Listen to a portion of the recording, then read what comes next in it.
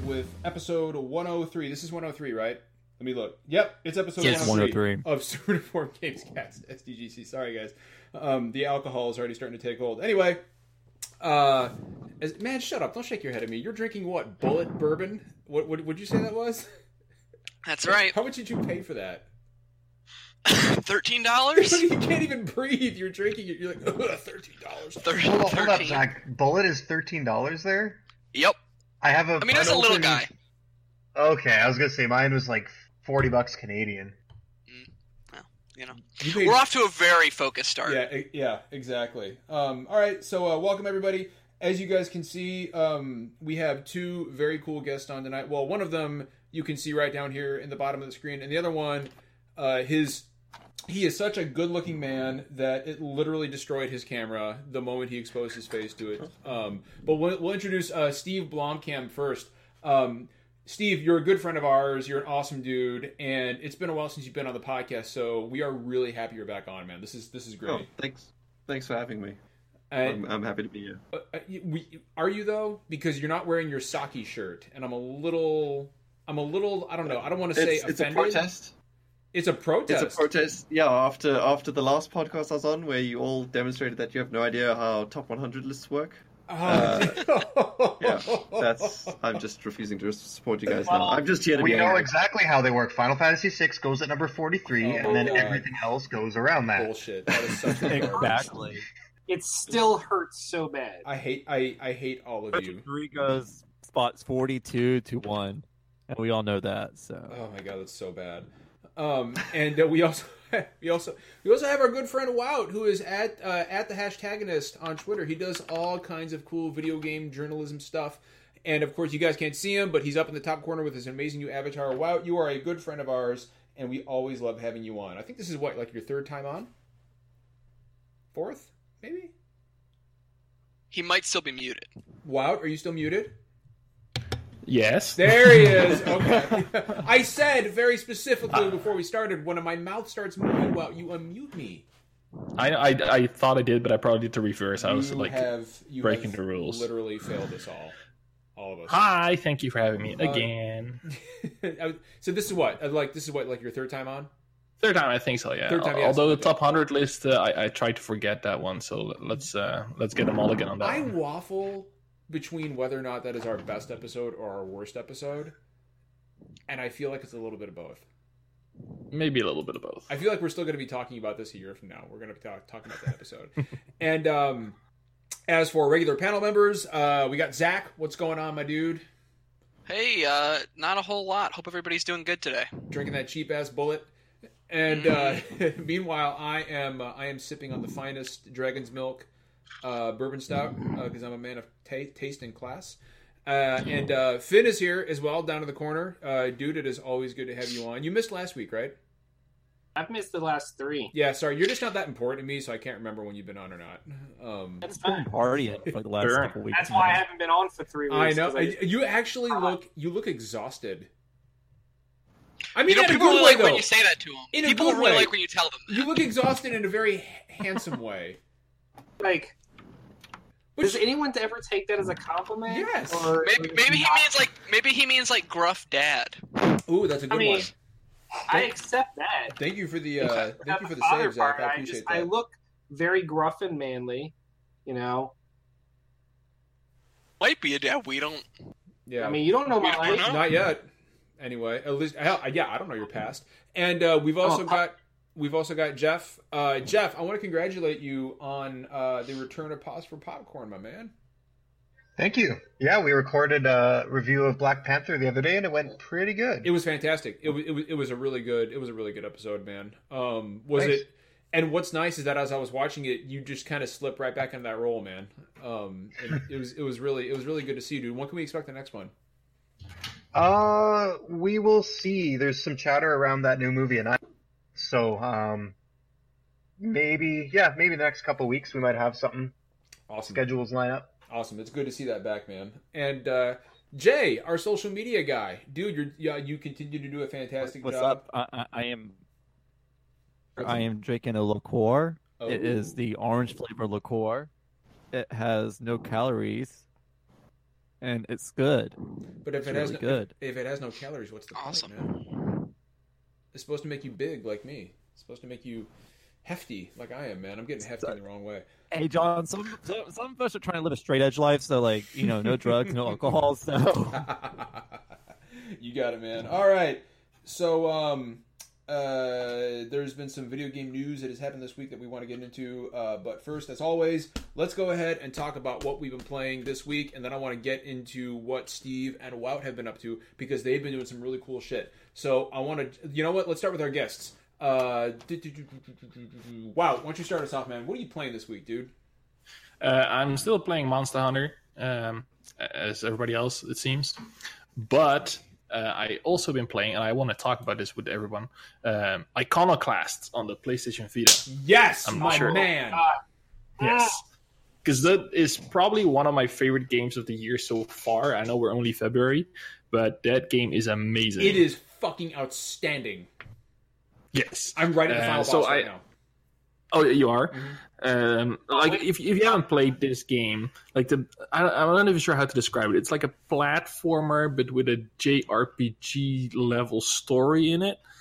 And it completely took me by surprise. Dude, it's a dark fucking story. Oh my goodness. I did not see that coming. It gets dark. It gets dark quick, and it starts off so light and funny. And then at the end, you're like, oh my god, this is some real material they're throwing at you for a platform Metroidvania game-like thingy on the Vita, no less. Well, can I just say, wow, that Agent Black is a nomination for the best villain in years. Oh yeah, she is so good. She's such a good fucking character. Oh, yeah, man. and Mina is probably one of my favorite characters, sidekick characters that I've seen in a long, long time. Like she's so sassy, and for like that art style, there's a lot of expression going on, and it's there's one scene that I remember where she gets like really, really angry, and how he did that is just amazing. This is one dude who made this whole game over the past 10 years. I highly recommend it. If you have a Vita, it's almost a must buy. And it's cross-buy. You buy it once, you get it on your PS4 and your Vita. So I'm like wholeheartedly shilling for this game because everybody should. wait till it comes to my turn, dude. I'm gonna spend my time just completely talking about Iconoclasts. Good. But this is a game that would be perfect on Switch, by the way. Nintendo. Yes. Please. I think the dude needs a little break after 10 years, but they should just send him some of the Nintendo money and make sure it happens. I just want to point out, wow, you made a good point. One fucking guy made this game. Oh yeah, it's nuts. Oh yeah, over 10 years. Yeah, unbelievable. He's a super nice guy too, because I got a code to review it. And at some point, I was for sure that I broke the game because I did something where I had to make a jump and I grabbed the block and threw it off the screen, so I couldn't reach it. So I contacted him. I was like, dude, I think there's a game breaking thing. He was like, oh no, there's actually a secret double jump in this game. I was like, what? And this is like 14 hours in that I discovered a secret double jump that I didn't even know about. It's super cool. Can you really quickly, for those of us like myself who haven't played it, really quickly give me a rundown on how the gameplay works? Yeah, so it has the main mechanics, I guess, is running, shooting. But the third one is your weapon is a big wrench. So most of the puzzle mechanics work with the wrench. Like you have to wrench doors to open them, and then they either open permanently or close slowly. It also acts as a somewhat of a grappling hook on. When you see bolts hanging in the air, you can jump from bolt to bolt by hitting them with your wrench. But it's a platformer with some gunplay. There's only a couple of guns in there. Like you have the bomb, you have the ray beam, but it just works together so incredibly well. And then he wove a story through it that will keep you going. I don't think I've ever seen it in a platformer story like that, to be honest. I gotta tell you, like, wow, sorry to jump in, but man, dude, the story is the most surprising part of the package for me. I was not expecting that. Oh no, not at all. It's a very good, very very nice surprise, and it would work without the story too, because the gameplay itself is solid. It is. It's so fucking good. But this takes to another level, I think. Awesome, dude. I'm so glad you brought up Iconoclast, man. Anything else you want to mention before we move on to Steve? Well, Monster Hunter is still taking all my time. It's a perfect dad game for me. I can just jump in for 30, 40 minutes and then go on with my life. And I haven't completed the story yet, but it's just fun, especially with friends. If you play with friends, it's even better. Yeah, well, the story mission, Steve. I find the game. I find the game mission. like borderline unplayable without friends, but that's a whole. That's yeah, a whole other story. I'm doing air quotes when I say story, but you can't see that. Yeah, which we can't see you. All right, well we'll move on to Steve. Steve, what have you been gaming up this week, man? I've been playing a horrendous amount of Escape from Tarkov. You're gonna have to tell me. Okay, yeah. So can you explain it? Because I don't know much about this game. Okay, so basically it's in beta at the moment, closed beta. I think it's going to be open beta later, end of this year or something, or middle of the year. And it's basically DayZ, the best parts of DayZ mixed with a little bit of PUBG, mixed with, I don't know, maybe just those two. It's a hyper-realistic, not specifically Battle Royale, but there is an element of, there's a bunch of players on a map that's sort of open world, like it's a much smaller map, a series of smaller maps. I'm explaining this terribly.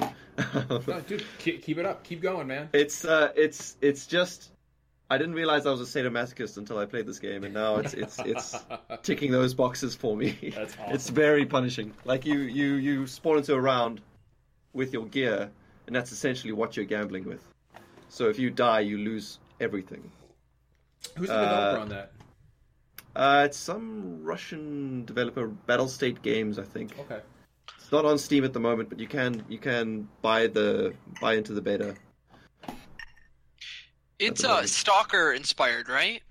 I think there's definitely elements of that because there are. Or at least aesthetically, it's close. Yeah, it's. Okay. I mean, it's set in like a fictional Russian landscape.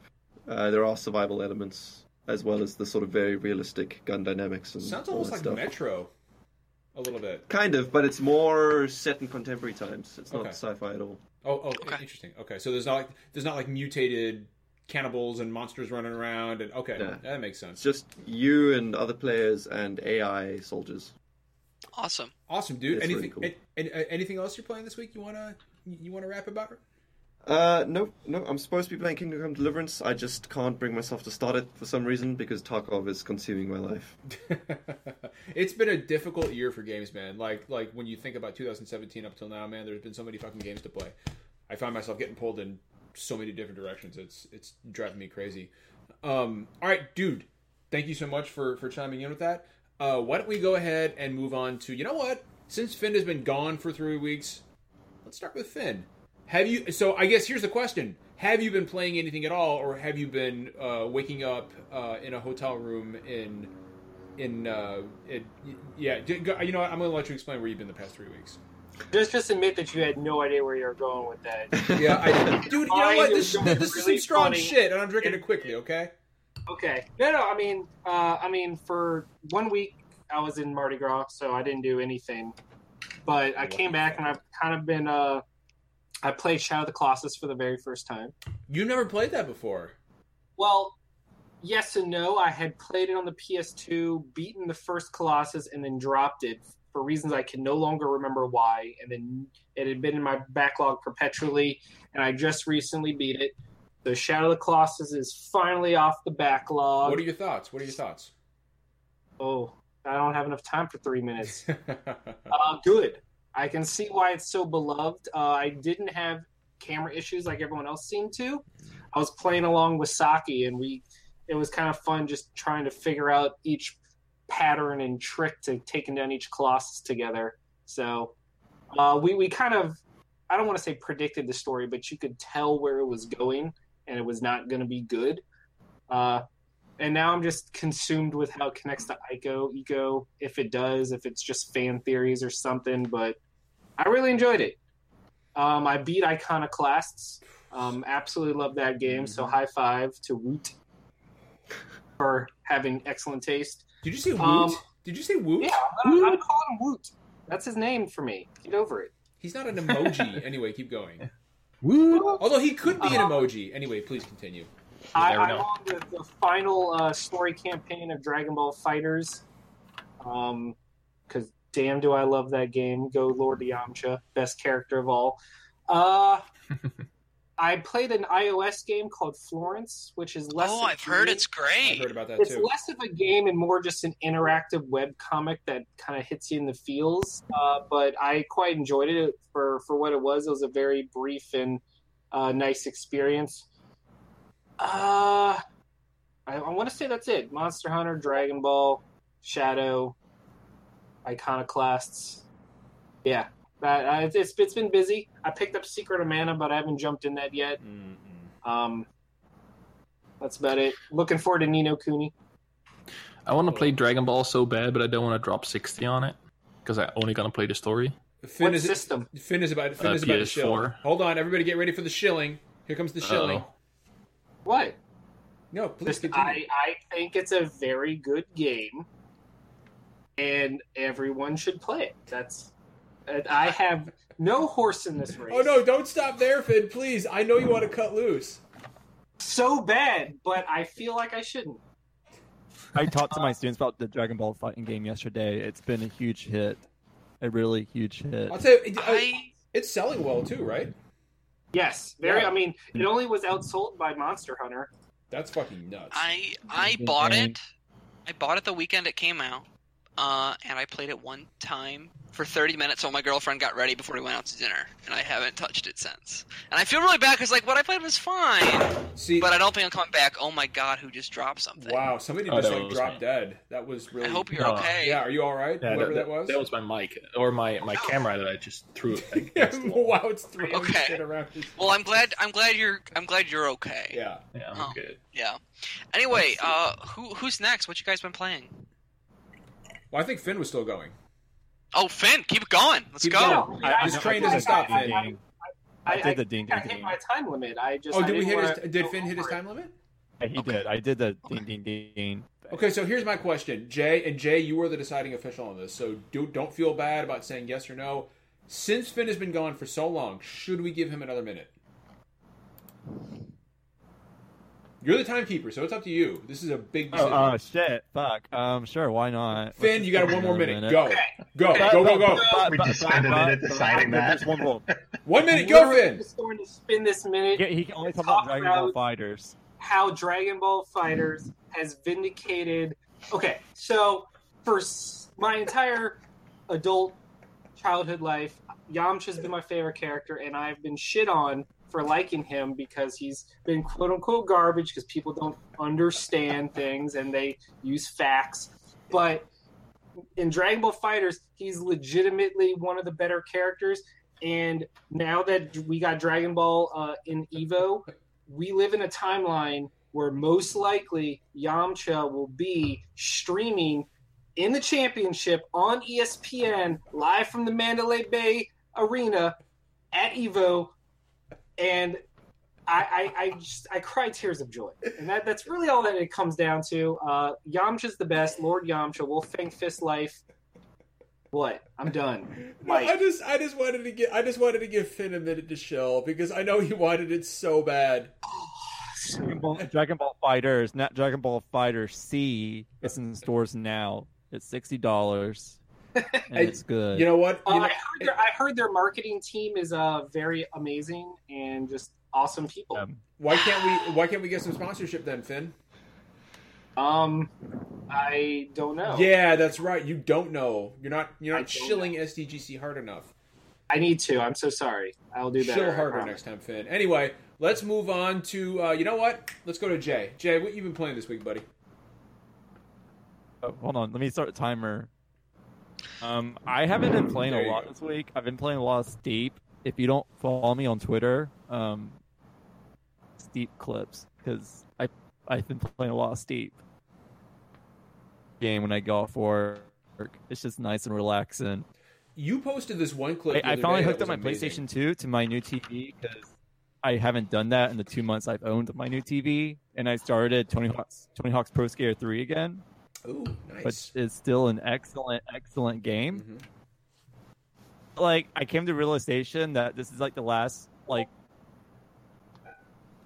when I think of the Tony Hawk games, I always think like Tony Hawk games and errors. Like I think 1 through 3 is the classic error. I think 4 through like American Wasteland is like the.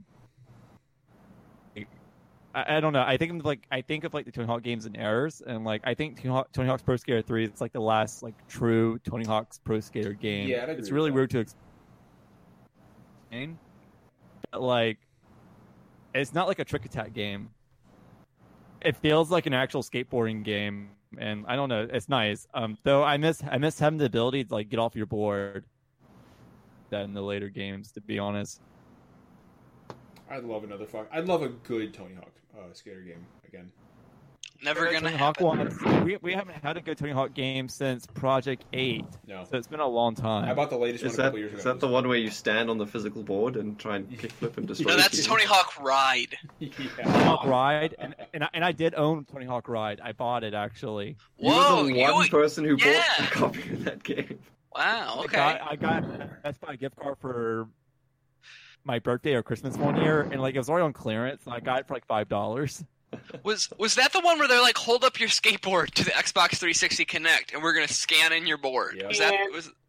Remember when that was a thing? For like a minute? Yeah.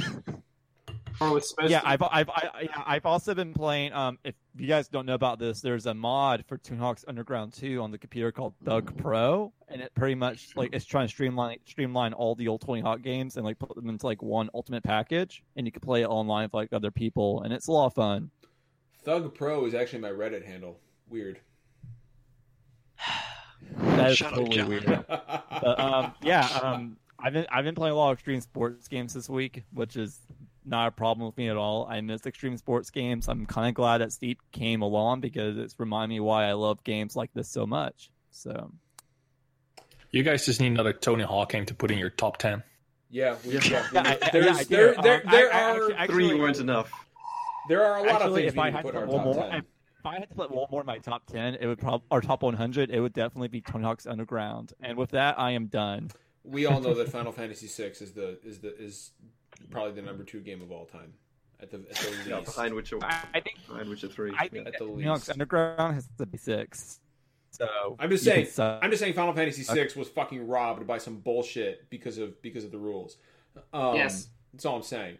But I But want let to. it You know be what? known that Well, we're being true to the rules. Also, I think that Tony Hawk's Pro Skater 2 influenced the game industry more than Final Fantasy 6 did. So Oh god. You are fucking smoking some incredibly potent peyote, and I want you to send me some immediately because I want to be as high as you are right now. I'm just saying, Jay. I'm just saying. But anyway, let's move on to Jeff. Let's do Jeff. Jay, want to start the timer? Jeff, what have you been playing this week, dude? I haven't been playing much. Basically, just a little bit of Siege, which I picked up on PC. The rest of my time has been spent watching the Winter Olympics nonstop. Shout out to Canada. We just got first and second, gold and silver, just 5 minutes ago in women's ski cross. Yeah. Got our ass kicked by the USA yesterday. They beat us in curling and women's hockey. But yeah, Olympics are cool. Ice skate's awesome, or ice dance. If you guys haven't watched that, Scott Moyer, Tessa Virtue got gold. I want to give a shout out to like our big sports audience on here. I know they're there. Yeah, I know you guys all four of us are railing. It's a shame. Jeff, I agree with Jeff. The Olympics are dope. Yeah, Though I like quit they should watching after U.S. men's hockey was just sucking. they should put skateboarding back in the Summer Olympics. They got snowboarding in the winter, so I don't know.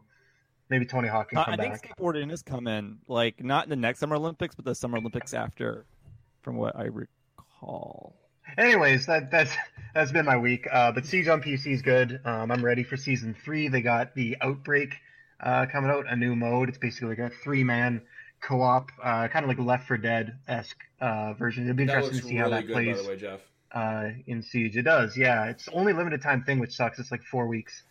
So hopefully they extend that or bring it back. It seems like a waste to build up all those character models and enemies and design that whole thing only to have it for a month. Do you guys But, think if there's enough fan outreach or enough fan outcry, if it's popular enough, do you think they'll keep it around? Yeah, I'm sure they'll, at least keep it around or like introduce it periodically. Like it'll come back from time to time. I don't think it'll go away forever. That just seems like, Yeah. a waste. Unless It's it a like fucking totally waste. bombs and nobody likes it. Or I don't know, Jeff. Let me ask you this: do you think they're afraid that people will like it so much that they won't want to play the base game anymore, kind of like Fortnite? No, because I feel like there's only certain operators available in Outbreak. You can't play as all of them. Certain ones are balanced and tuned for the I game. didn't know that. And I like, yeah, maybe there's some people that will buy the game and that's all they'll play. But I feel like the people who play Siege, the millions of people, the bread and butter of the game is still the base thing. So I don't think that's really too much of a worry. And they've got enough player count on all platforms. I think they don't need to worry about fragmenting it between the two either. So Yeah. Okay. But I don't see why they wouldn't want to keep it around. The cosmetic packs, you can only buy them with real currency. You can't earn them in game, which some people are upset about. But it's like, man, if it's popular and they're making lots of money off that, it seems silly to me to just get rid of it. I agree completely. Yep. Actually, Yeah. All right, Jeff. Anything else, my man? Sorry, no, I muted myself. Okay, I was going to again. say I know will that's take it. that I'm done. silence as a no. I muted it, and then I went to hover over unmute, but my like Chrome window popped up over top of it, and I couldn't click it. So, anyways, Okay. carry on. Well, we will move on to my man Zach. Zach, let's reset the clock and Okay. get into what Zach's been playing. Yeah, so I can keep it brief. I similarly have been playing a lot of Siege on PC. I now own it on all three platforms where you can own it, which is ridiculous. Marcel would be proud. He would. Marcel would be proud. It's really good on PC. But similarly, I have been playing the Outbreak mode in the test server.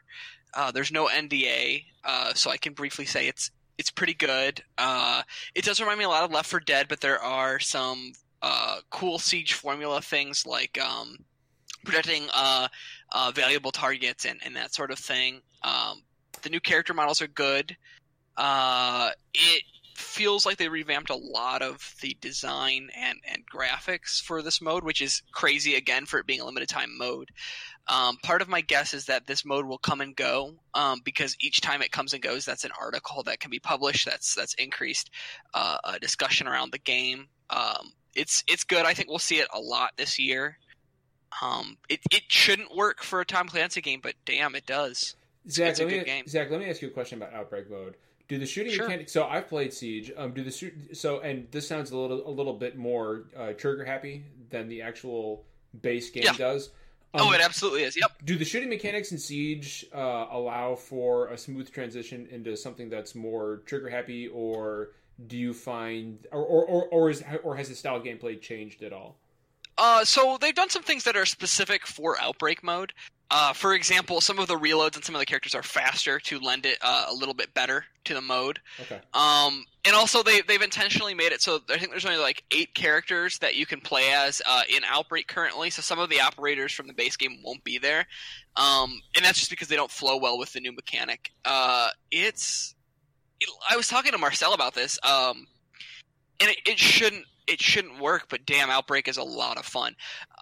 But you were kind of mentioned earlier, do you think it'll pull away from the current audience? I don't think it will. I think the game said a couple months ago they announced 25 million players, now they're up to 27. That's unbelievable. I think Siege is here to stay, and I think this new mode will definitely find an audience.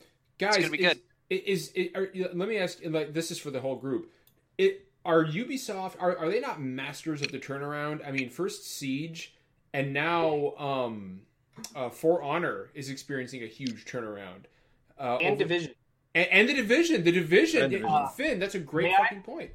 Man, I think what we've seen with sorry, go ahead, Finn. I just want to make one quick point, and I'll defer to you, is that the difference, I think, between Ubisoft games and other games with services that struggle is that Ubisoft does not let an initial poor response or not blow it out of the water reception stop them from supporting their game. Like all of these games, most people had forgotten Siege was a thing when it started to finally turn around. Yeah.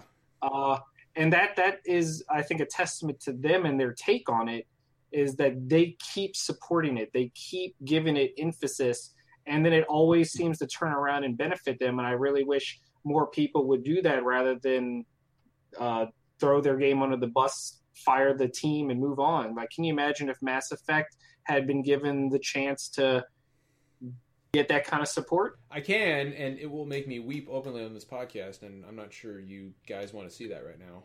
I mean, WoW just- actually may want to see that because WoW Yeah. loves it when I. They've been supporting the multiplayer for still. They just released a new patch pack for that like 2 weeks ago. But Yeah, I agree. Yeah, Ubi is amazing when it comes to Oh, support of their games. Yeah. Marcel, get our check in the mail, my man. It's not just their like multiplayer games either. I think they're realizing that they can keep a lot of their games going with these kind of like with Watch Dogs 2, they had a couple DLC packs and they had some online events for the online modes there. And then Assassin's Creed Origins, you look at things like they're doing like their Discovery Tour, which is completely free of charge. And you know, again, not all these modes and editions are going to be for everyone, but they're really good about just adding to their games continually and trying to make sure that they make something that no matter who you are, you can kind of get in there and enjoy it and make it accessible.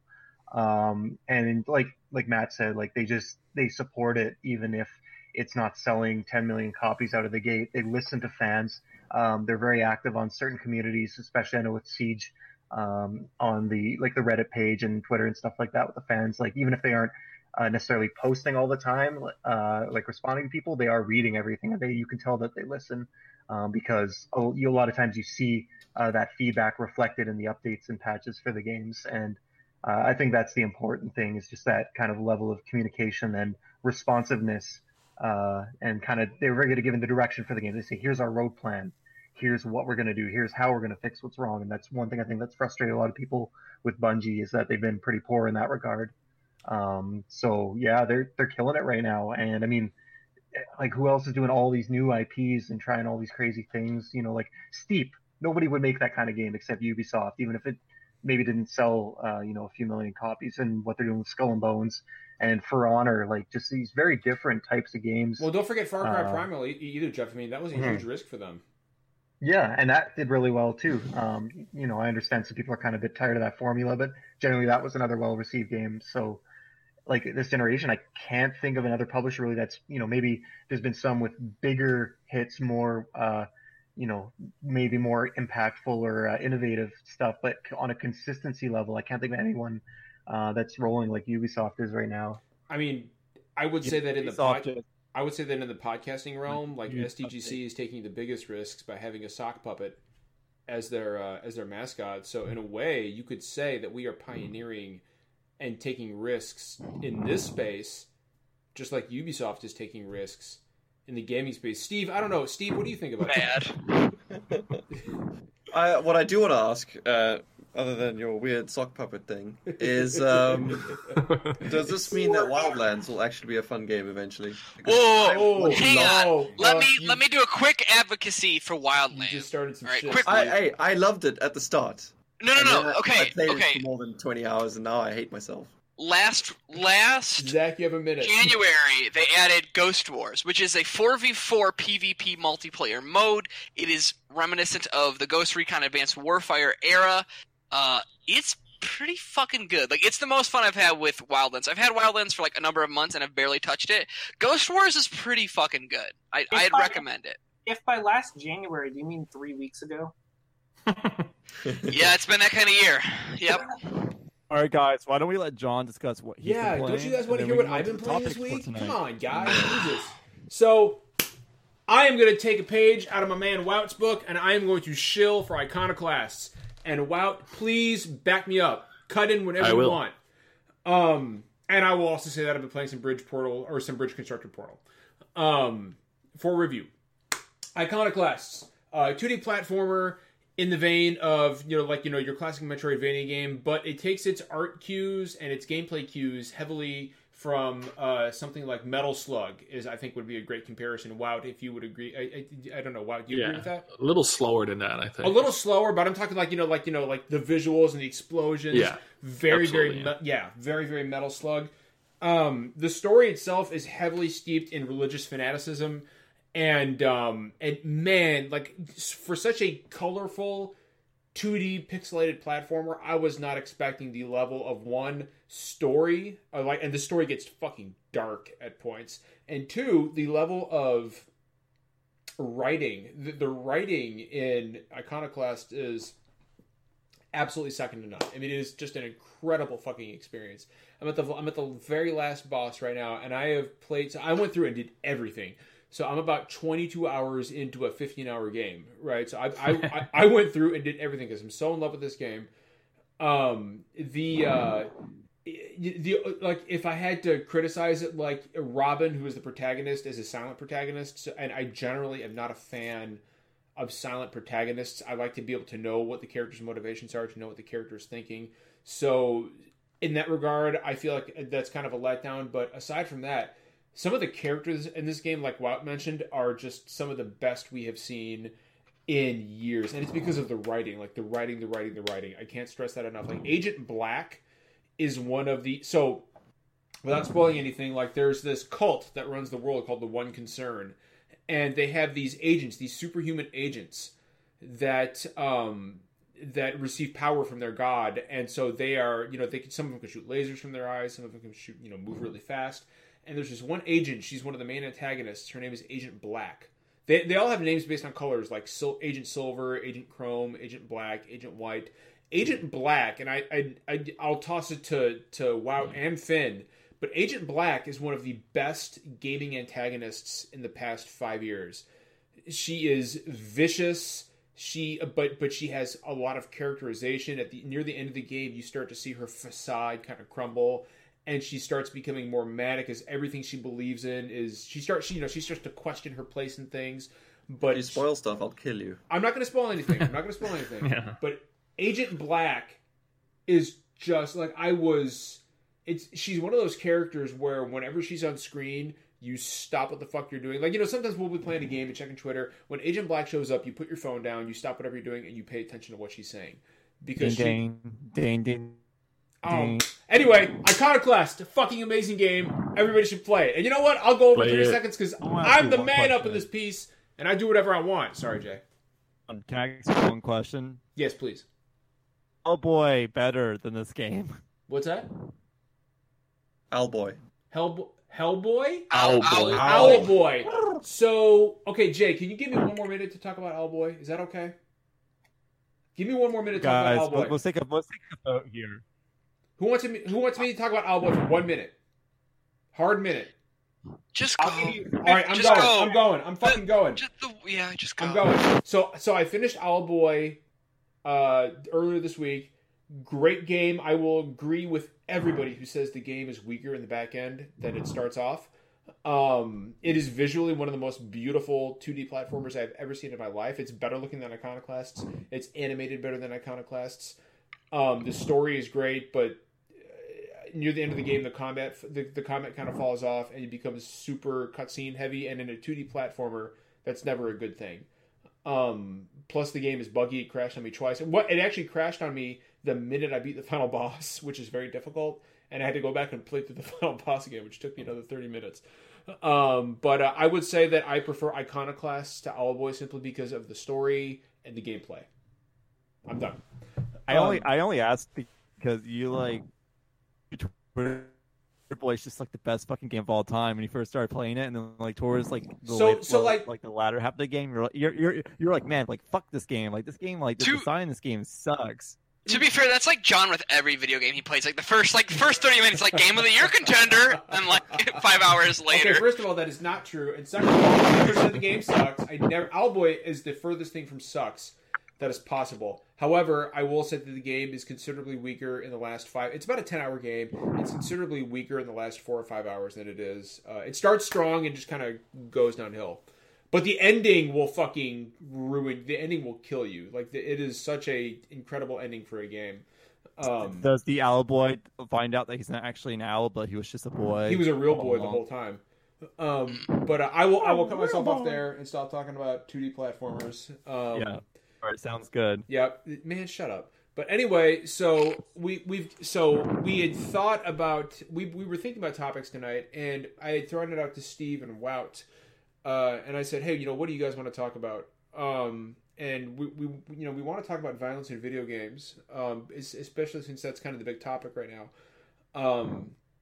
Before we do that, and I just wanted to mention that real quick because it's going to kind of be a somber discussion. But before we do that, I want to touch real quick on what Wout and Steve are working on. So, Wout, you have been posting a lot of art on Twitter, for example. Did you want to talk about that? Yeah, well, I'll just do a quick thing on it. So I have a 3-year-old daughter, and every time we do like little things together, crafts, either it's drawing or painting or even Play-Doh, all she wants me to do is make Elsa for her. And I have never drawn in my life. So this year or last year, I was like, you know what, next year, I'm going to learn how to draw just to blow her little mind. So that's what started off my project Elsa. And I've been doing it for like 53 days in a row now. So every day I just take an hour in my evening to draw an Elsa princess for her. And to be honest, it's a lot more fun than I thought it would be, because I've never really been creative in that aspect. Like I've always been a writer, words kind of guy. But I've always wanted to learn how to draw. And I'm slow, but I guess it takes like 10,000 hours to get remotely good at it. But it's a good stress reliever, I think, because it forced me to just take a break and not stare at the screen all the time. So it's fun. Like I post it live as a little bit of a diary, and I'm gonna keep the book. So when she's like 45 and she goes into my crawl space and she finds these books, I hope it's a good memory for her to go through. But it's fun. I like doing it. It's anything for the tiny one. Is she not taking part in your drawings? No. That's actually it's me drawing. It's not her. No. But I mean, she's not like watching you do it, or no. I show her just to like. So who's this? And she goes like Elsa. I'm like, yes. That's adorable. That's how you know you're getting close. Okay. That's right. So wow, you're telling us that you have never drawn before? No, you are never. extremely talented. Well, I don't know. If you draw the same thing every day for an hour, I think at some point you kind of have to get it right by chance. But every month I try to get a new model. So I've done 2 now. But I follow it line by line. I have it on my screen, or I was going to show you, but I don't have my camera on. So hopefully I'll get there. But ask me to draw a banana, and I can't even fucking do it now. All I do is Elsa's eyebrows. Someone will say banana, and you'll just draw Elsa instinctively. Yeah, you'll get like an eyebrow or something like that. Hey, I want to give. Go ahead. Go ahead. Wow. Yeah. No. Wow. Oh no! And for the rest, I'm gonna restart the podcast that I used to do when I was with Daily Crate. So that's hopefully gonna be fun. I'm gonna record the first episode tomorrow, also with Steven, if I can get my webcam to work. That is, and we'll be talking Black Panther tomorrow. Ooh, very good. I want to give a quick shout out to Anthony John Agnello from Continue Podcast and GamesBeat in chat. Our boy Anthony, my man, Anthony in chat. Should show up more. Anthony, show up more often, man. We love you. We need to get you back on. Wow, anything else you want to talk about in the gaming space that you're working on, man? Leading up to PAX? From the game, no, I've been starting to get my own thing up again. It's fun to write for others, but I figured I'll give it a try under my own flag now. So it's slow but sure. Awesome, dude. You're doing a fantastic job. In fact, Mitty in chat, who's an artist, let me say that your stuff is pretty impressive. Thanks, Mitty. That's so cute. And Anthony actually says, I'm sorry I missed the beginning of the show. I was caught up with Celeste. I can pick his brain on that later because I still have not finished Celeste. Steve, dude, my man, what have you been working on recently, dude? I can't talk about what I'm working on right now, but I don't think it'll surprise anyone when we do announce what it is. We're just carrying on with our virtual reality stuff at Clouded Games. So, yeah. Stay tuned for announcements on that. So let me ask you this then. So I know from a quick conversation that you and I had before we went live that, for anybody in chat who doesn't know, Steve and Neil Blomkamp, the director of Cousins. Steve, you were a consultant on some short films that Neil did. And I know that there was a lot of buzz around that in the video game community because he was using video game tech essentially to create these short films of his, and it's like, so one, what can you tell us about that, and two, is this leading up to something? Well, yeah, it's all about experimentation with him. So the whole point of the Art Studios was to just be free of like the Hollywood restrictions and stuff, and just make whatever is in his mind and see what people like, and if they if it resonates with people, then keep making what they like. Which is why each short is so different from the other one. Regarding the game technology thing, I mean, Neil's all about continuing with the experimentation theme. He's all about like just trying new stuff. So that whole partnership with Unity, continuing the Adam series, he just wants to make find new ways to make new films. It's pretty cool. That's awesome. Dude, that's outstanding. Oh man, I'm so fucking curious about what you're working on though, man. I know you can't talk about it, but if you can't talk about what you're currently doing, can you talk to people, tell people in the audience what you've done in the past and how they can check out some work from before? That's a good idea. Oh, sure. Yeah, that's a good idea. Clouded Games, we make virtual reality adventure games, specifically an episodic series called The Gallery. And we were a launch title for the Vive. Cloudhead's got a long history of like inventing all the stuff that VR basically takes for granted now, which is pretty cool. Like just comfort mode and snap turns and all the standard industry practices are actually like stuff they were dicking around with ages ago. So there's a lot of history there. There's a lot of sort of us just trying to figure out what's fun and what's cool, and the fans seem to like it. So yeah. Well, awesome. Steve, let me just say that you are fun and cool, my man. Oh, I'm paying him. Even you're not even wearing your Saki shirt, man, and I'm shilling for you. So I will fix that. Oh, is he going to put his Saki shirt on? My man, look at that. He's going to do it. Okay. I finally beat him down. I broke him down enough to where he's actually going to do it. So I wanted to go ahead and okay. So I just want to point out that Finn's camera was off. And when he turned it back on, it was like a slideshow, and I saw Caitlin like apparate past him like some kind of spirit. Caitlin? Oh God, here we go. Jesus Christ! Well, the fucking dumpster fire star. Oh, look at that! Hey, look, here it is. Look at that! Oh shit! That is doesn't really go with this. That is Kylo Ren jersey. The most. The height of fashion. That is the most incredible thing I have ever seen, and I'm not going to confirm to you. I'm not going to tell you whether or not that's a good incredible or bad incredible. I just can't get over like how such a bad crop job ended up on merchandise. Well, it said it all goes to charity. I hope it actually all goes to charity. It actually did. It actually did. It all went to charity. I can assure you, I made no money off of that. Every dollar went to charity. I just want to point out that right now, Steve is wearing a shirt with an eldritch being on it. So, because that's what Saki is. Look at that. Proud. You guys think for 1 minute I'm not wearing mine to PAX, by the way? You're fucking wrong. I totally would have bought one if it wasn't like $30 shipping to Canada. That's your. Come live in America, Jeff. The sales come to America. And the we weather's donate good all down of it here. to Child's Play. So I want to go ahead and move on to. Take for the charity. I'm fucking Steve in that shirt. Holy shit. So I want to move on to our kind of our big topic tonight. As I had mentioned earlier, I had asked Steve and Wout if there was anything they particularly wanted to talk about, and they had what is a really a really good and relevant topic, and it's violence in games, and it's especially important now because of what happened in Parkland, at Parkland High School in Florida recently. Now, if anybody was watching the the Republican CPAC today. While that was going on, Donald Trump made some comments about the state of violence in video games, and he stated that it's a problem. People there was word going around that he wanted to ban violent video games, which he can't do because it's protected. It's protected speech under the First Amendment, and we've already had a vote on this. And even with he would need 60 votes. So there's been a lot of freak out on the internet about what Donald Trump wants to do with video games. And every time we have a school shooting, we go through this, right? It's well, what do we ban next? What's the problem? How can we fix this problem? It's not guns. We got to ban something. We got to ban something. We got to ban everything but guns. And we wanted to talk about violence in games and whether or not it's actually a problem. And before we begin the conversation, I want to start with Wout, because he had some really good things to say in a DM that him and I and Steve were on.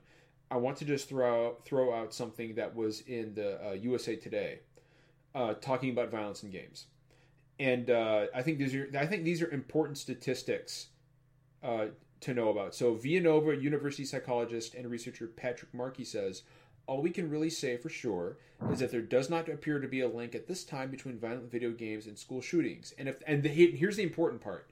If there is a link, it goes in the opposite direction.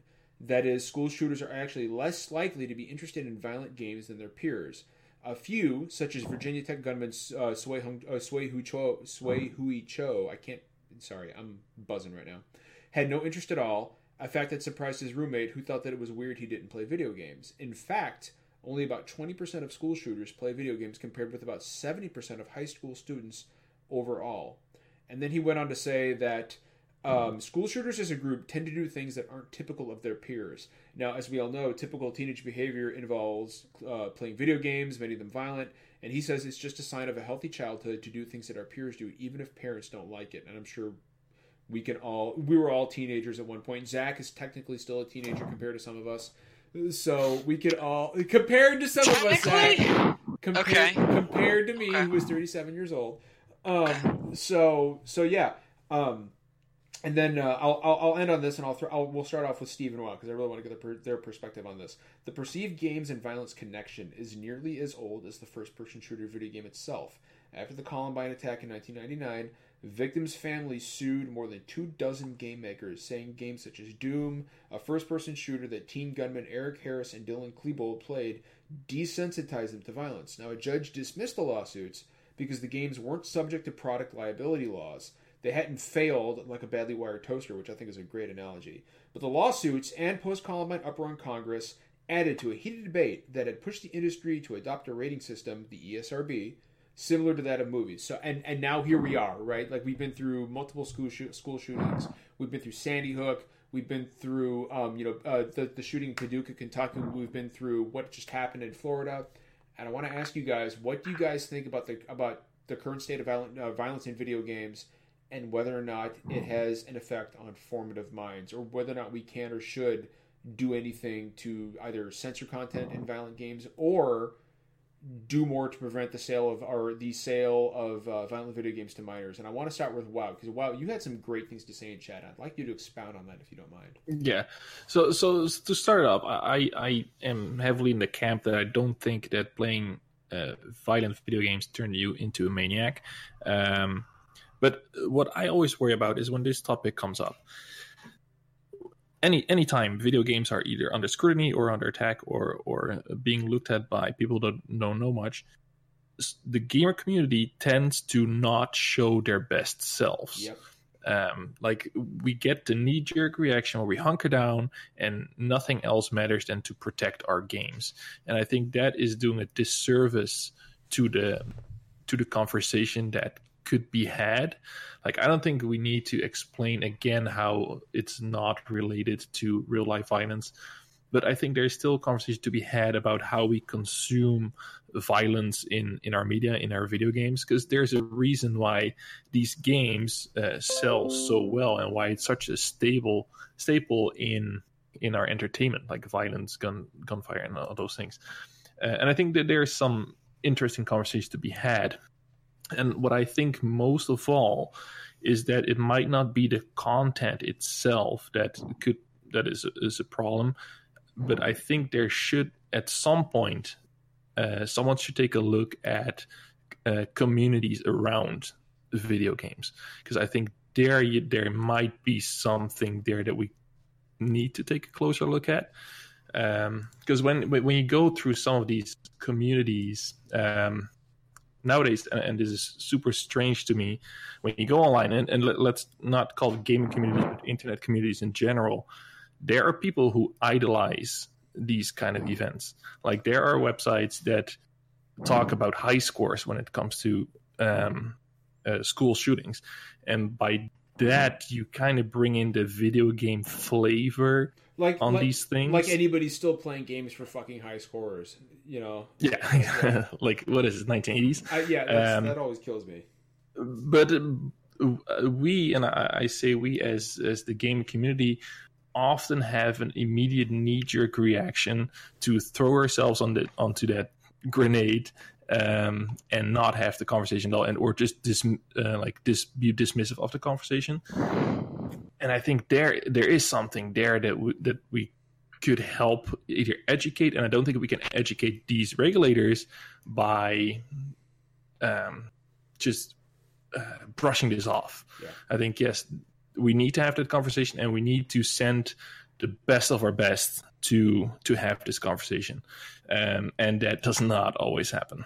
So I see Steve. Steve has a very thoughtful look on his face, and Steve, I want to get your take on this.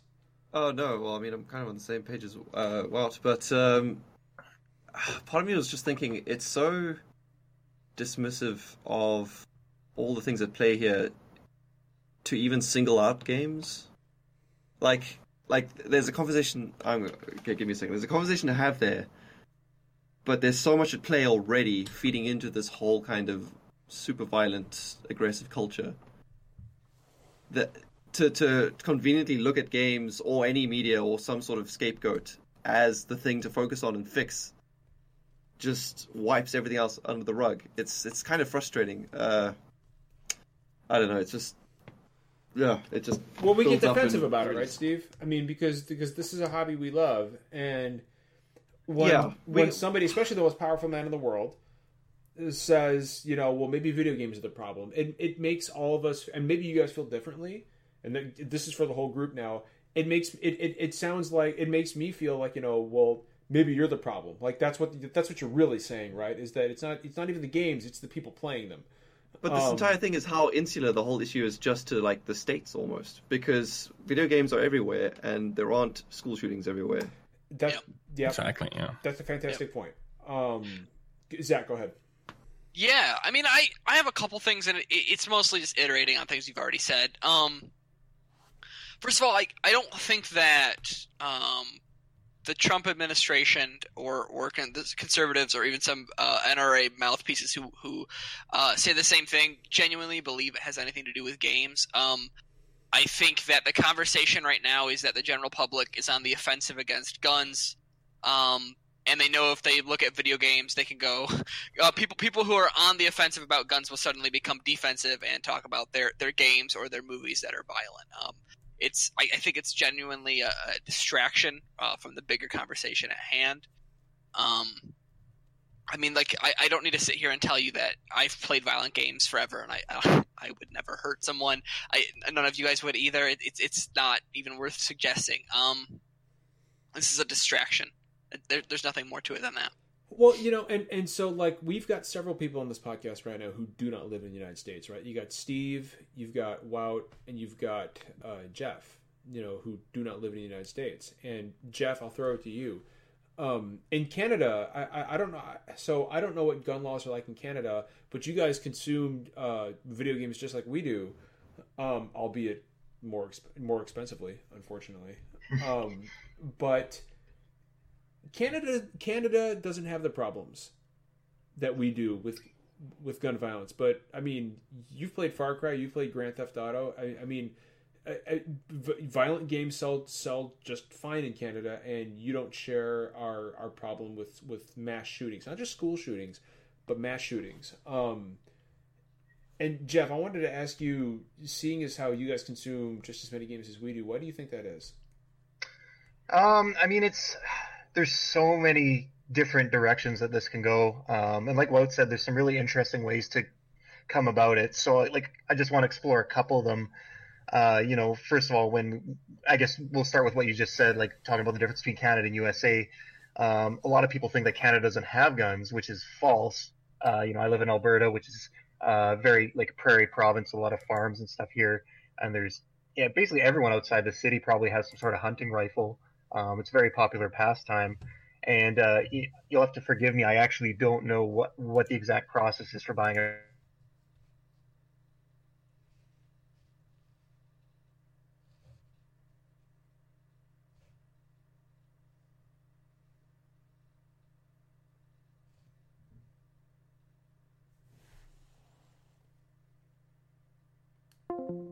No. And I guess I don't want to get too far away from the video game subject, but that's just one aspect of it. It's not as easy, and you can't get the same weapons you can.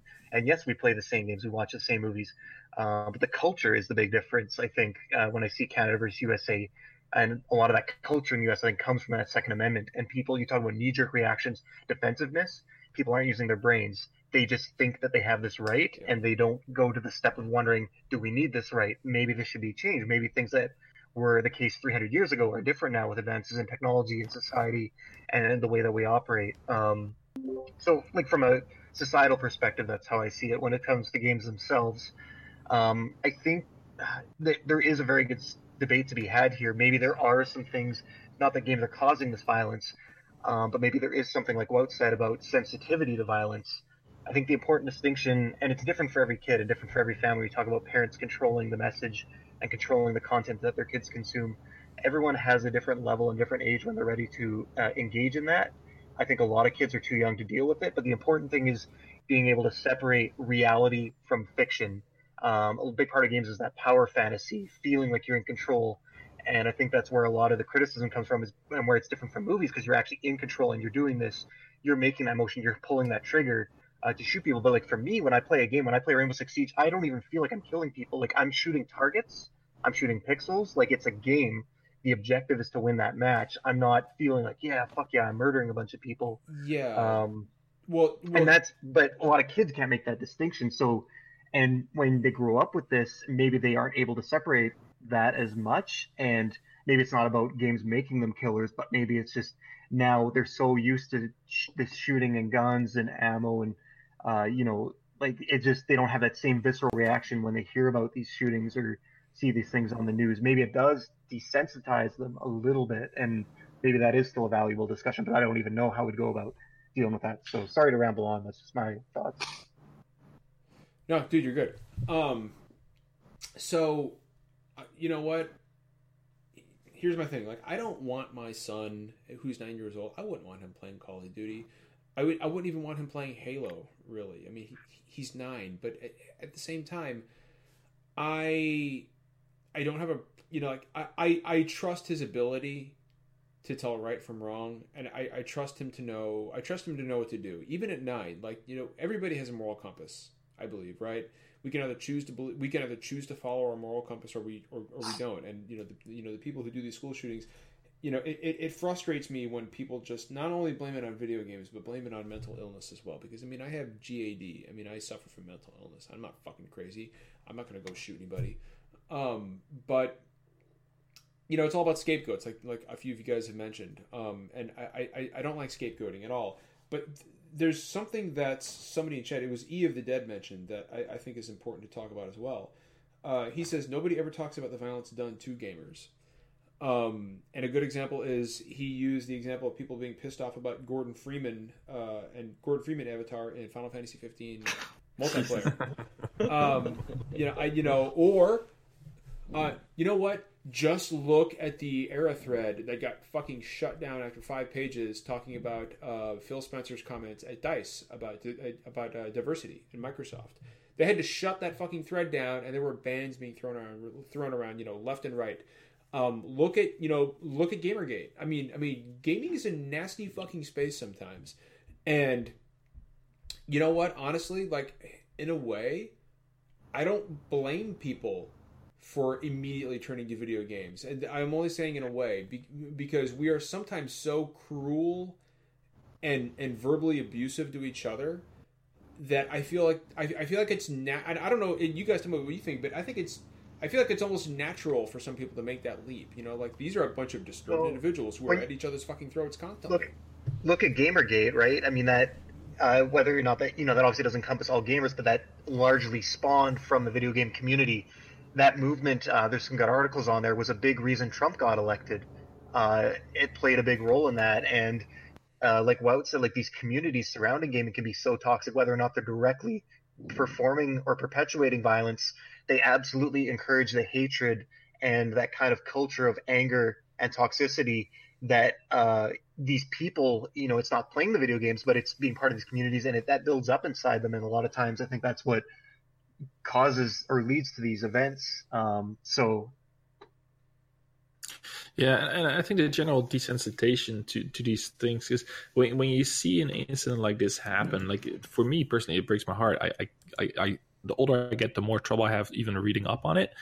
But then you see the jokes, and there is definitely a certain type of community that will jump on the occasion to meme these kind of things, and I think that level of desensitization is a community problem, and I would not be surprised if there is definitely an overlap between some of the more notorious gaming communities and those kind of people that make that joke. And if you have people who do not know, who are not as ingrained as we often are in these communities, just see the slight connection to gaming or gamers, then they're gonna zone in on that like a hawk. And then we send the angry troops out to like fight him, which only makes it look worse. So like John said, I'm not surprised that people will always look for that connection, because it's a bad rap. Even though there's so much good at the same time, it's not as prevalent, I think. Yeah. I think part of it is how many kids game. It's not just gaming. It's something to do with sort of our youth at large, where this kind of anonymity can really feed into some very negative behaviors, and we're just not discussing that. We're rather looking to other stuff instead, which is very unfortunate. There was a really good Medium article last year about Pig videos on YouTube that are developed by like the actual like creators of Pip the Pig, but like Russian people, and they're more violent than like regular Pig videos are. But because they're free on YouTube, like parents allow their kids to watch it. Oh man, don't get me started on YouTube algorithms with kid stuff. I'm only bringing this up. Because I feel like for a lot of parents, like video games are a substitute for a babysitter. Sure. Like the kid, I feel like most of the time the kid will be like, "I want to play this Call of Duty," and the parents just like so sick that they just want their kid to for the kid and let them play. I just want to point out, guys, real quick, real quick, Jay, I'm sorry to interrupt. My computer wants to install fucking updates, and I don't know how to stop it. Cool, Microsoft. It's Microsoft. You can't stop it. You just strap in. Are you fucking serious? It's gonna take the fucking stream offline if it does this. Does it give you a time when it's going to restart? It just said starting soon, and I'm like, no, wait, I don't want to do that. Like, what the? Too bad. I don't want to fucking do this. I'm not ready for this. Yeah. If we go offline, that's why. Classic You're gonna John. be fucking Classic John. Classic SDGC. Anyway, please continue. Please continue this important debate on video game violence. While I try to figure this out. I'll continue. I didn't really play M-rated games until I was like 15. I got caught playing Vice City when I was 8, and I got grounded for it. So I had like a legitimate fear of playing M-rated games until I was like old enough to like ask my mom, "Hey, can I give you money to like buy me a game?"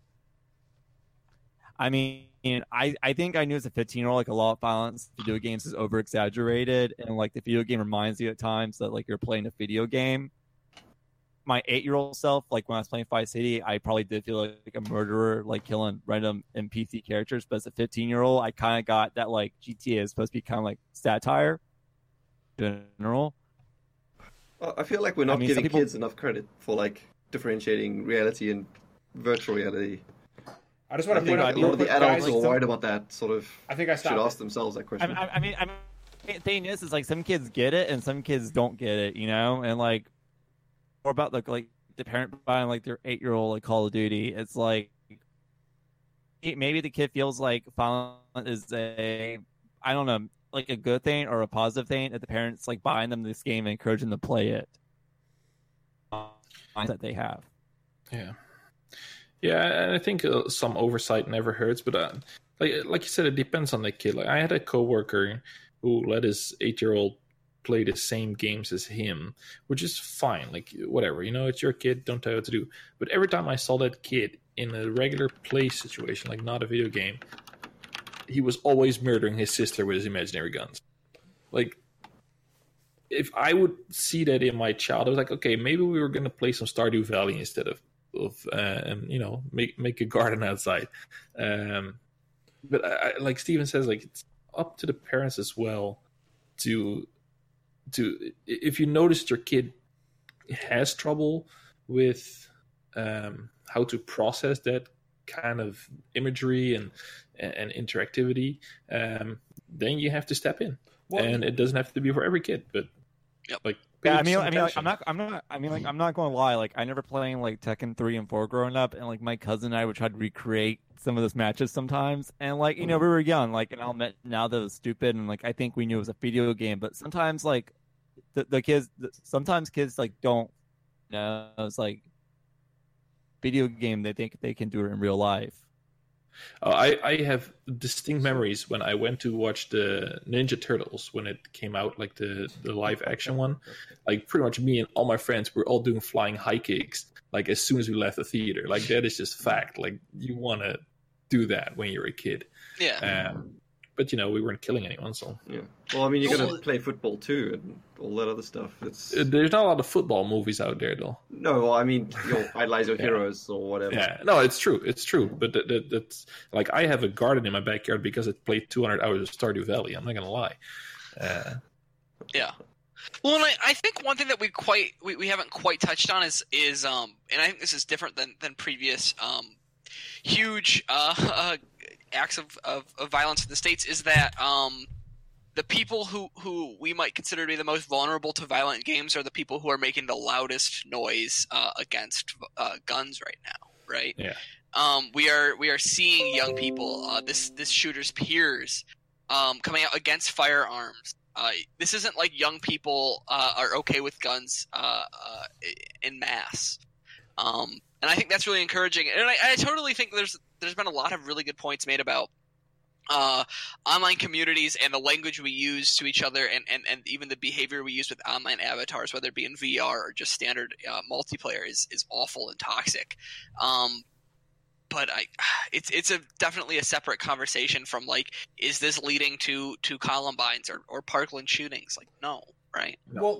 And, let's take that a step further, right? Like, let's look. So, the United States is the world's #1 consumer of video games, right? Like, we consume and play more video games than any other nation on Earth. We're it. The #2 is the UK, right? The UK is the world's second largest consumer of video games. It's the second largest market for the gaming industry, right? And then I believe the third is Germany, I believe, and then Australia and Japan. I think I've got that right, but I know the UK is #2. And then you've got China. China is growing to be a huge consumer of video games, right? Each one of these countries don't have the problems with mass shootings and violence that we do, right? No. Politicians and concerned parents in the United States want to constantly blame video games, right? And of course, we get all defensive about it, and we say, well, no, video games are the problem.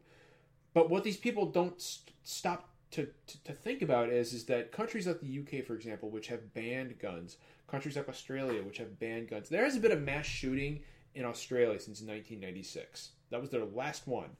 And it's already, we're 2 months almost into 2018, and we've had, 10 mass shootings in the United States, most of them at schools. There is a commonality here that ties all of those together, and it's not video games, it's guns. And I don't want to turn this political. I don't want to start shilling for let's ban all the guns, because I don't necessarily think that's the answer either, simply because you just can't do it here.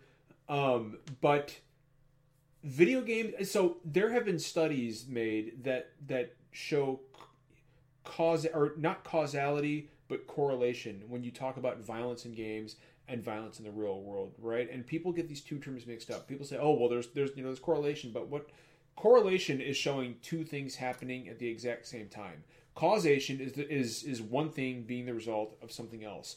And if you look at the crime statistics in the United States since 1995, when video games really started to come into their own with Super Nintendo, with the Genesis, every year since then, crime in the United States has gone down like clockwork. And these are FBI statistics.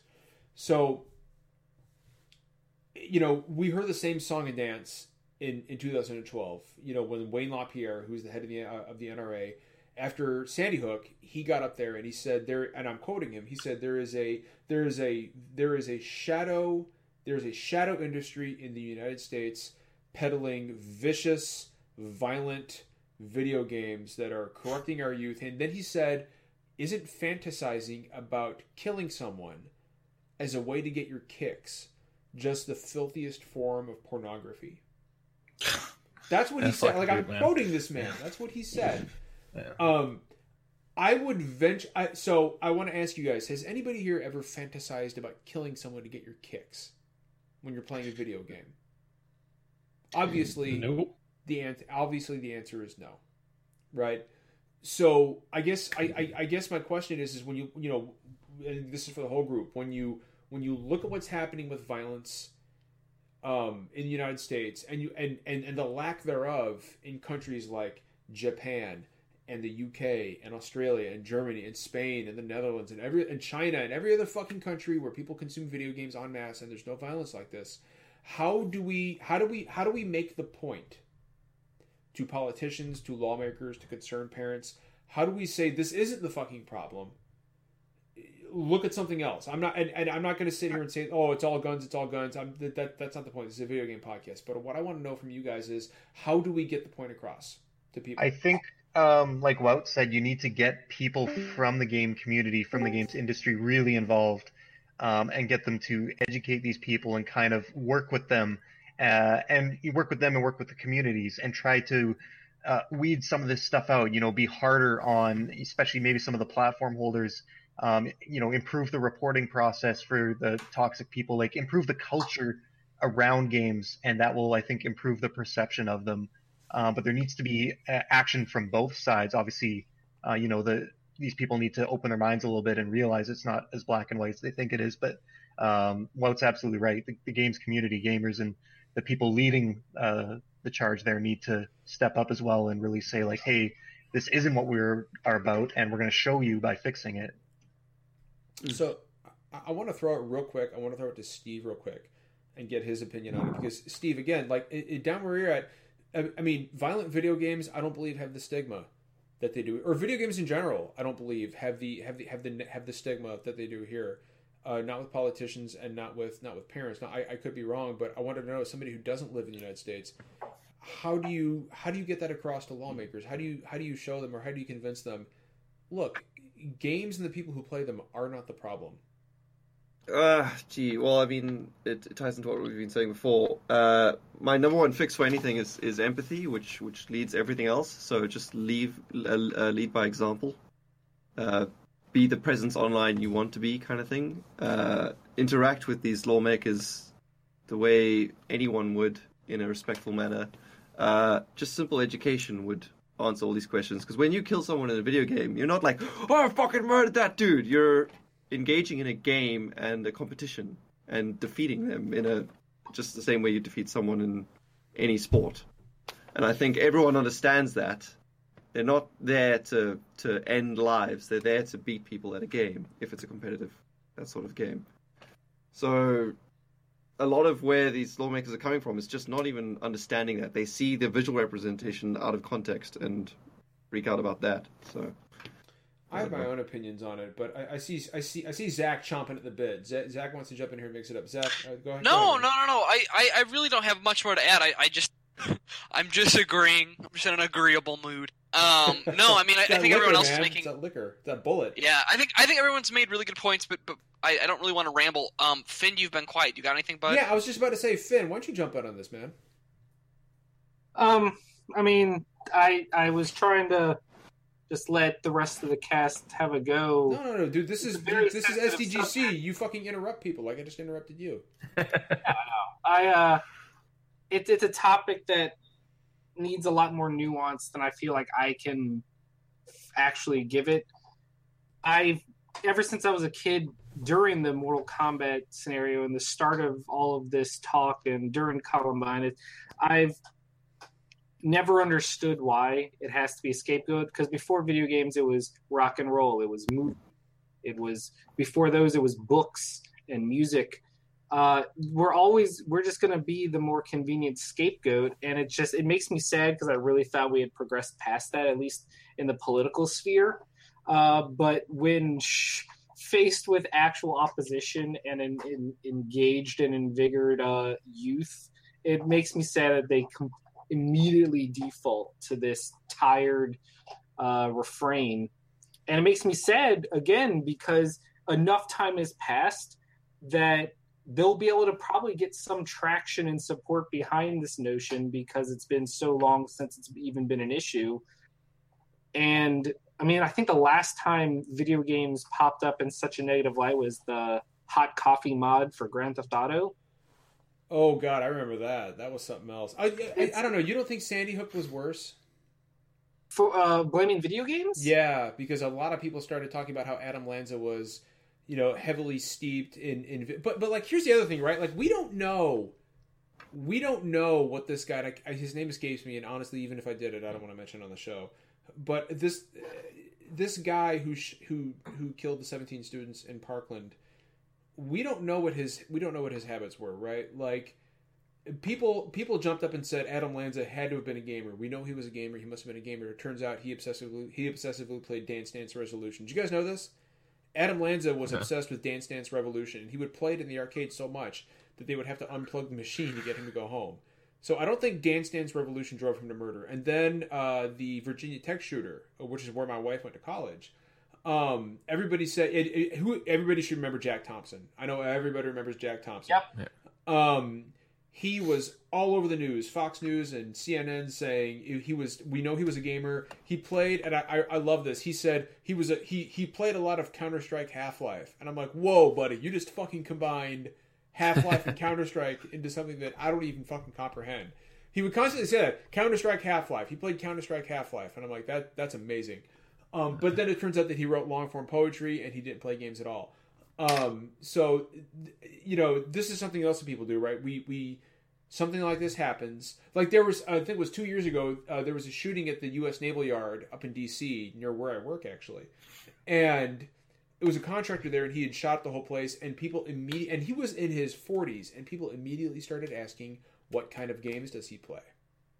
And it turns out he doesn't play anything. I mean, you have to remember too, it's because of Columbine and all the reports of Columbine is how they were addicted to dooms, and I mean, like that's the template for a shooting. That's what people assume when there's a shooting now. It's not our fault. It's just that's what the media picks up on.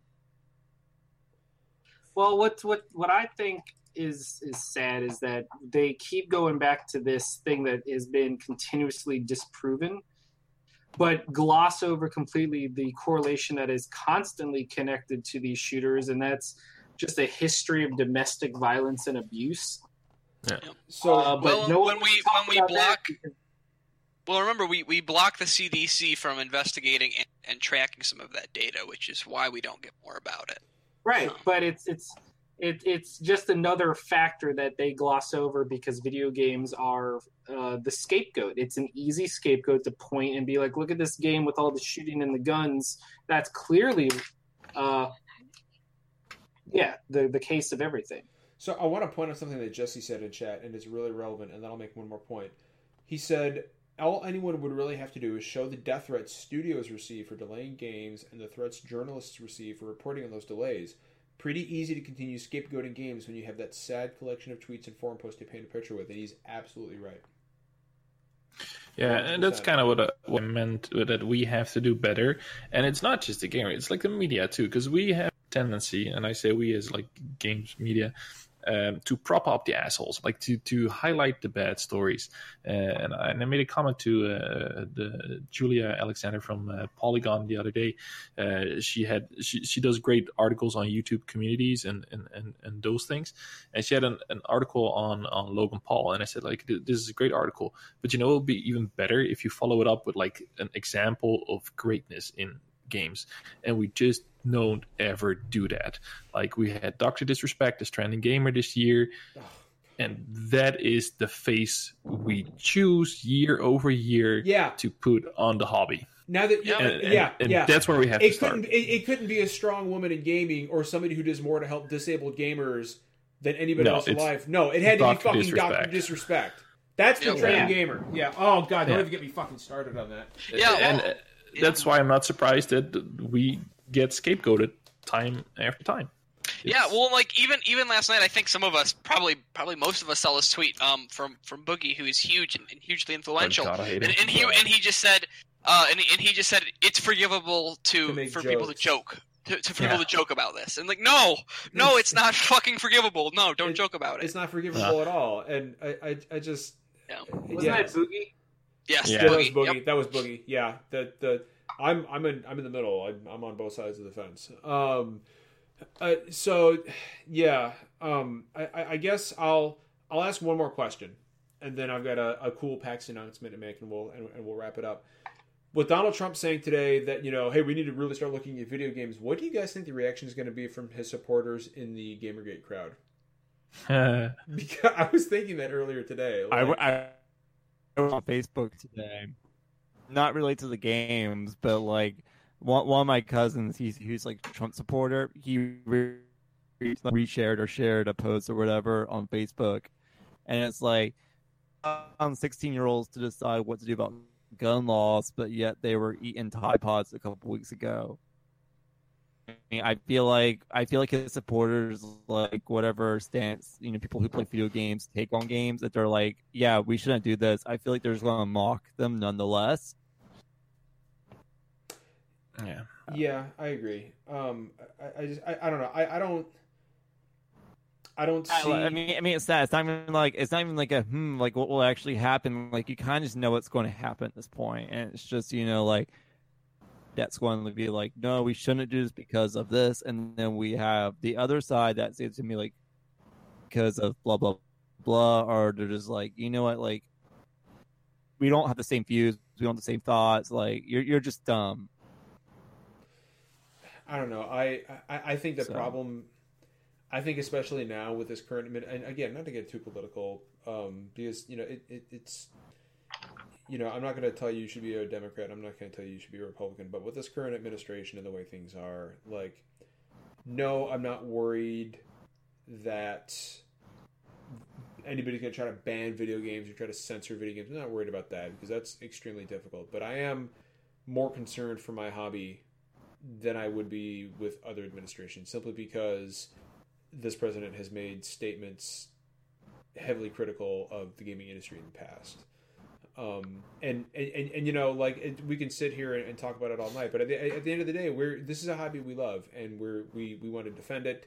We're all gamers, and we're all good people. Every single one of us is a good person here. None of us would ever hurt anybody. And so, for me, whenever somebody lays the blame of a mass shooting or a horrible crime at the doorstep of the gaming community, which is really what they're doing, I feel as though it's an indictment on all of us, and that's just something I really can't countenance at all.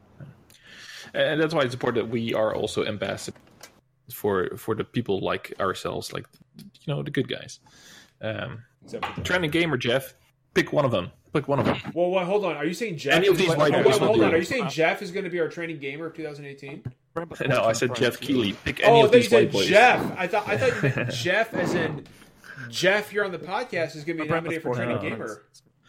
No, it's going to be a white boy again next year. Of course it will. Yeah. I don't even get me. I was so upset that either Andrea or Steve didn't win. Steven. Oh. God, I was so upset. But anyway, I got a cool PAX announcement to make. Can I just bring up one more thing really quick? Yeah, no, dude, go ahead. Related to video games, I guess, in the context I'm going to use it in.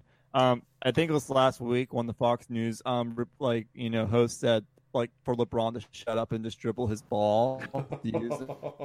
And, sports players shouldn't, speak on the political views.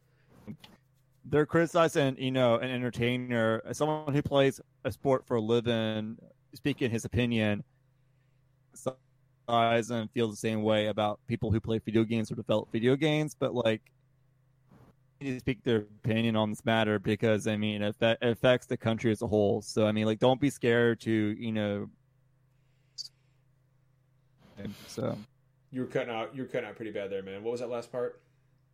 I'm just gonna say don't be scared to share your views. You play video games, you develop video games, you write about video games. Don't be scared to share your views.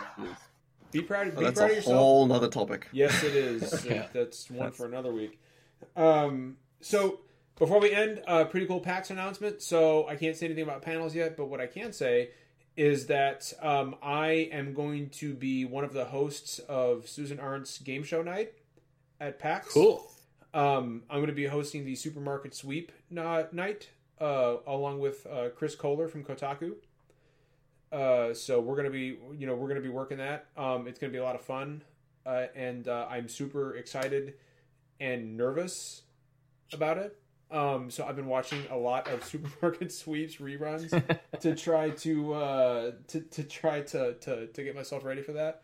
I'm extremely nervous, but I hope they let me wear my Saki t-shirt, right? Like I hope Susan's like, yeah, you can wear your Saki t-shirt. I'm really, I don't know if that's I don't know if that's gonna be a thing or not, but I'm gonna try. But anyway, yeah, that's one of the things I'm going to be doing at PAX East this year. So anybody who's going to PAX, please come and attend that. And if you're not attending PAX, we're gonna be somebody's gonna be there videotaping it, I believe. Finn, you're going. I know JT's going to be there with me all 4 days. Finn, you're going to be there too, right? Yes, every day but Sunday. Okay, yeah, awesome. What night is the game night? Game night is it's not Sunday, so it'll be it's a continuous thing. It's several nights. I'm going to be hosting one of the nights, which is Supermarket Sweep. Gotcha. Yeah, but yeah, no, it's going to be good. I'm a little overwhelmed by it. But it's gonna be good. It's gonna be good. And then I'll be on a panel that I still can't talk about the panel.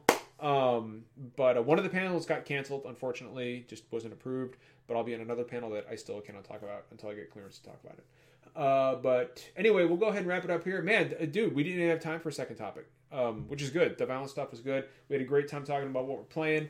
I want to give a special thank you to our boys, Steve and Wout. And starting with Wout, where can people find you on the Twitter? On the Twitters, my man. You might want to hide from me on the Twitter instead of looking for me specifically. At the hashtagonist, and the O is a 0. I'll be there all week usually, and that's the main thing, I think. I'm starting a YouTube channel and stuff, but there's like only a trailer on there, so don't look for that one yet. I can't wait. So, like, do you have a name for the channel yet? The Hashcast. The Hashcast? The Yes. Hashcast. I love it. I'm looking forward to that Hashcast X SDGC because you know it's. I will definitely have you guys on at some point. With a name like Hashcast, I'm sure you're going to get some interesting people coming in. Oh, Well, I am Dutch, so it's a double whammy. You are in Exactly. Canada. Okay. Leaning into it. And Steve Blomkamp, my friend, where can people find you on Twitter, man? On Twitter, I'm at sblomkamp. I talk game dev stuff, or just pictures of my cat. So if that sounds appealing, then follow me on there. Also, watch this space. I'll be launching a sort of game dev commentary YouTube thing called Game Camp. Oh, I like that. I'm still figuring that out, but I've got all the social media and stuff tied down for that. I haven't done anything with it yet because I've been too busy. I also just want to point out that when you put your cat in your lap, there were so many Wout jokes I wanted to make, but I didn't because I'm a classy guy, and that would have been rather cliched and expected of me. So I refrained. I did not do that. And then of course to the rest of my boys here, I always love sitting down on a Thursday night and talking games with you guys. This is I think this is the only the third show that Brandon has missed in over 2 years now. This is only the third show Brandon's missed. So it's weird not having him here, actually. One of these days, I am going to not be here, and Jeff is going to host. Maybe it's next week. That's the other thing. Jeff, in case anybody didn't know, Jeff is the official backup host of SDGC, and I may just take next week off and hand the reins over to Jeff. Dear God.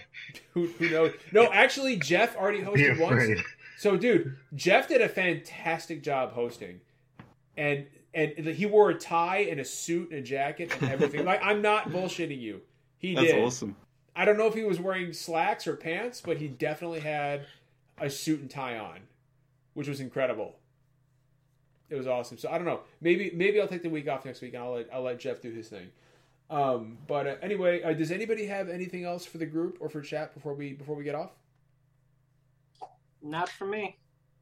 Anybody? Saki bless. No. Saki. Saki bless. Jesus Christ. Steve, thank you for wearing your Saki shirt. I deeply appreciate that. You're a good man for putting up with us. And okay. As always, guys, Matt Piscatella will be on here again very soon. He's been super busy, but he'll be on to talk about the incredible NPD we just had for January. And as always, my friends, it's not always poetry, and we don't always agree, but we always keep it real. So until next week, take care of each other, and we will see you guys later.